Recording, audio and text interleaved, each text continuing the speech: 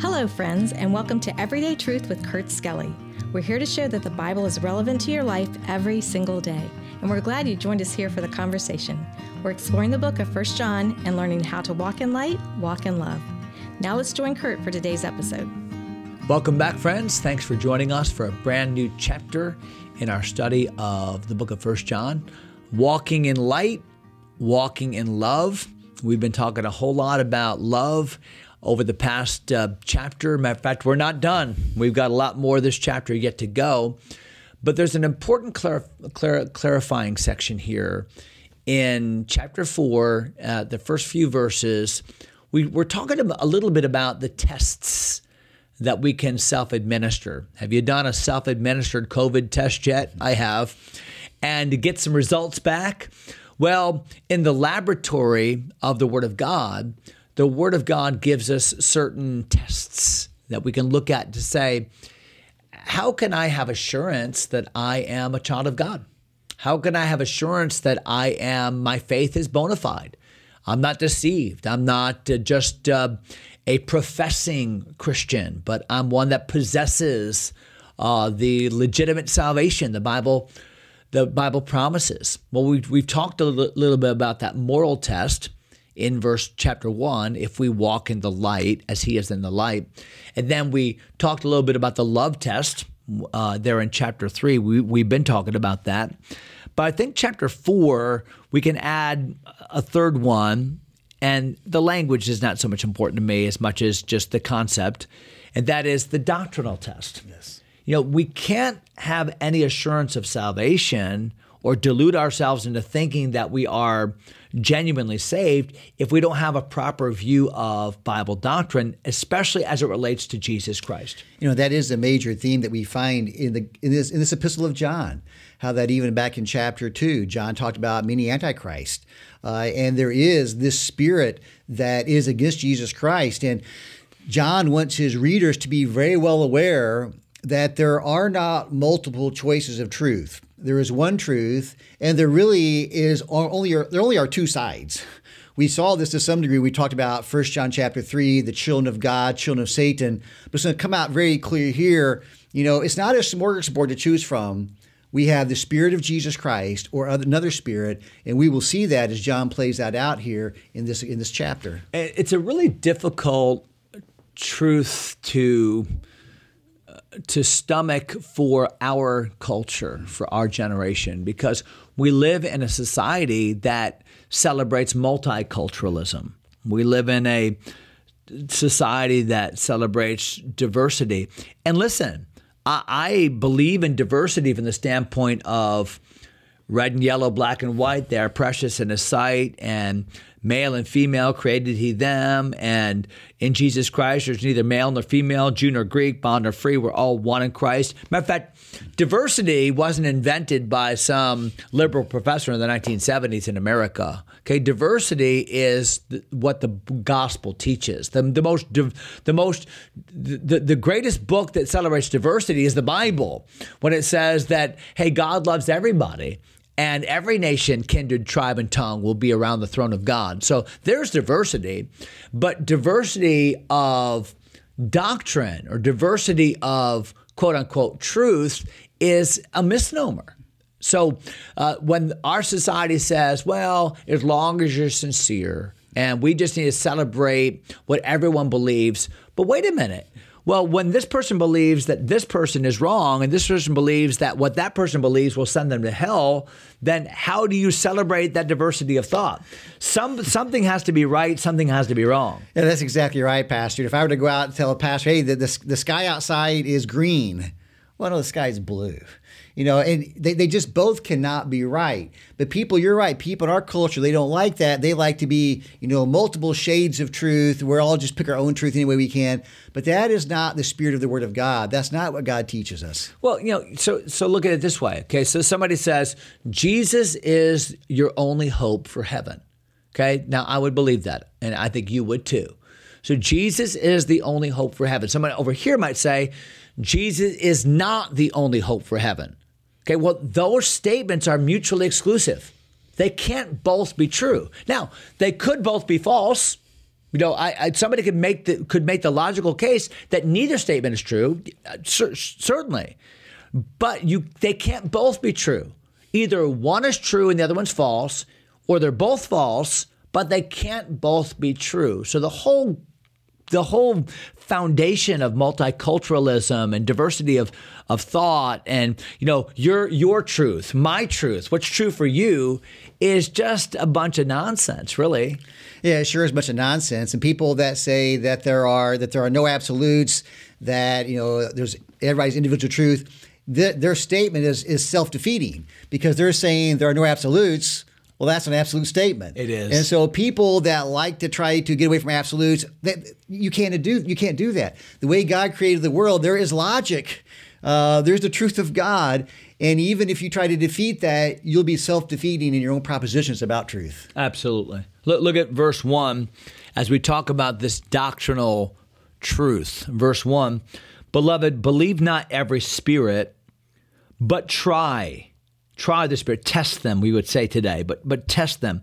Try the spirits, whether they are of God, because many false prophets are gone out into the world. There are a lot of people saying a lot of things that aren't true. Verse number 2, "Hereby know ye the Spirit of God." So how do we know that it is God's Spirit that is ministering? How do we know truth? How do we recognize it? Well, the Bible tells us, "Hereby know ye the Spirit of God. Every spirit that confesseth that Jesus Christ is come in the flesh is of God. And every spirit that confesseth not that Jesus Christ is come in the flesh is not of God.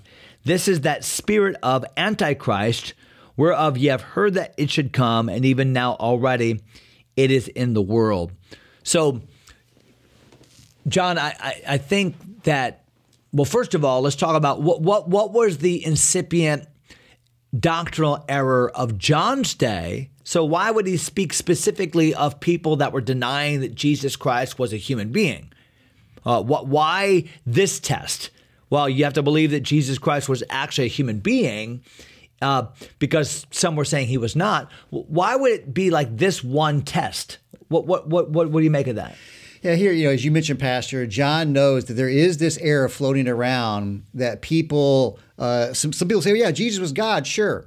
But he didn't really have flesh. It just seemed he was in the flesh. He really wasn't. He was some kind of spirit being. They had different ways to explain it. But John knows, no, the Bible teaches very pointedly, very, very pointedly, that Jesus is flesh. As a matter of fact, Hebrews 2 talks about why he had to come in the flesh. And Jesus is God in the flesh. And John knows if they don't believe what God has revealed about Jesus being the flesh, they are not believing the Word of God. They're believing this philosophical word that's going around. But if they're not grounded firmly that Jesus Christ is God in the flesh, then they are not receiving what God has said about his Son already. They are living in error. Living in error because of their false belief, but think about how important that truth is. So who is Jesus? What is the identity of Jesus Christ? Okay, he is God in the flesh. So both are important. He is God, there's the divine. He is man, and there's the human. He is the God-man. Have you ever heard this term, the hypostatic union? I know it sounds really scholarly, okay, but it's really not a hard word to understand. Hypostatic union means at the same time, he is both God and man. He is all God and all man. That's Jesus. All God, all man. And that is an absolute essential component to the fact that we're saved, because he became us.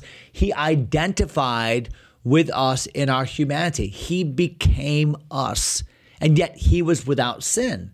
He fulfilled the law that Adam broke. He was the second Adam from above. Sometimes we think about that, the last Adam, actually.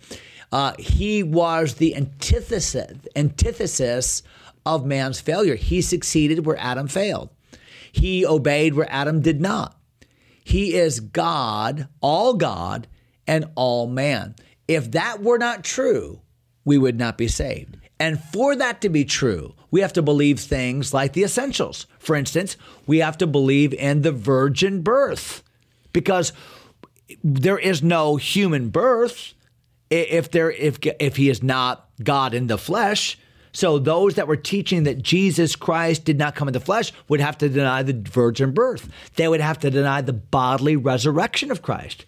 They would have to deny that in any substantive way he was tempted in all points like as we are.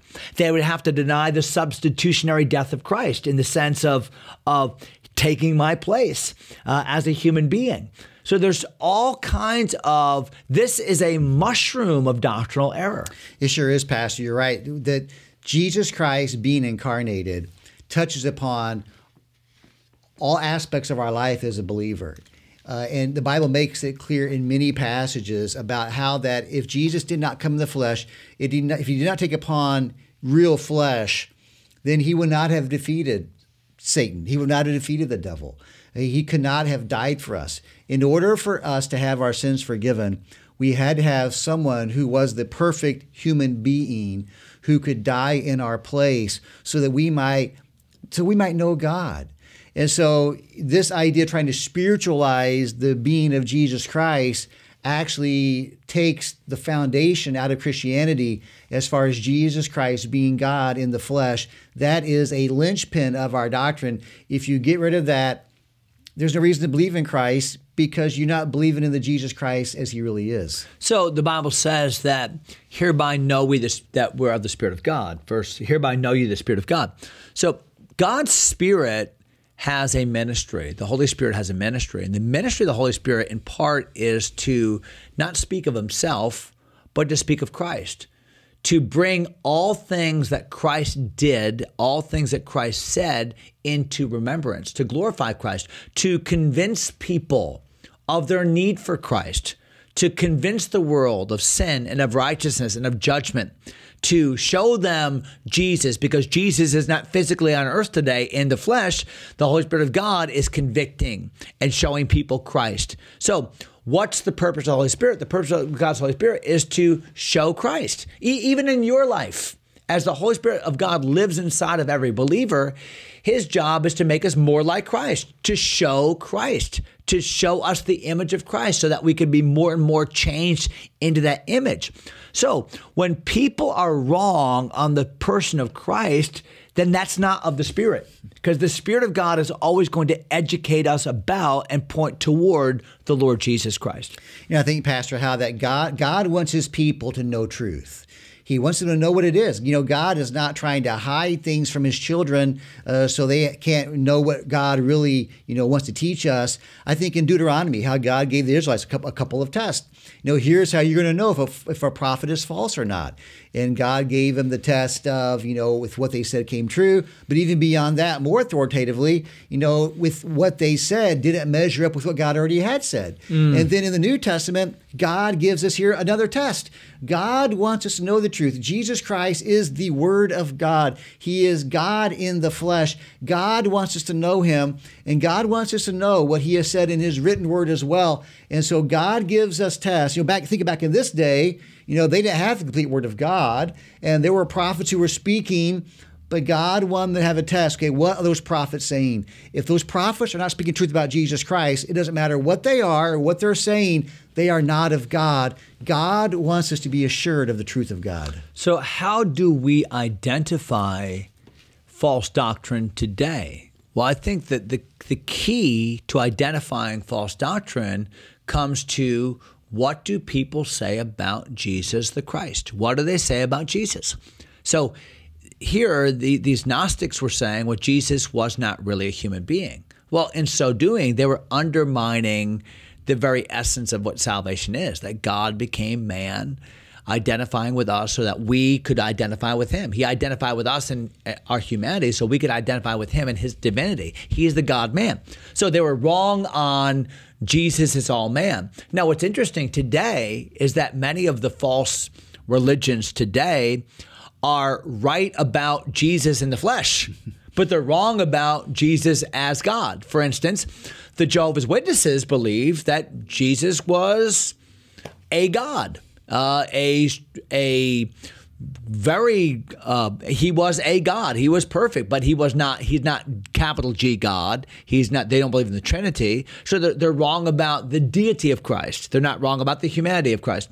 Think about the Mormons. They would agree that Jesus came in the flesh, but they would have a false idea of who Jesus is in divinity, that we can actually be like him and have our own worlds that we create. It's just crazy.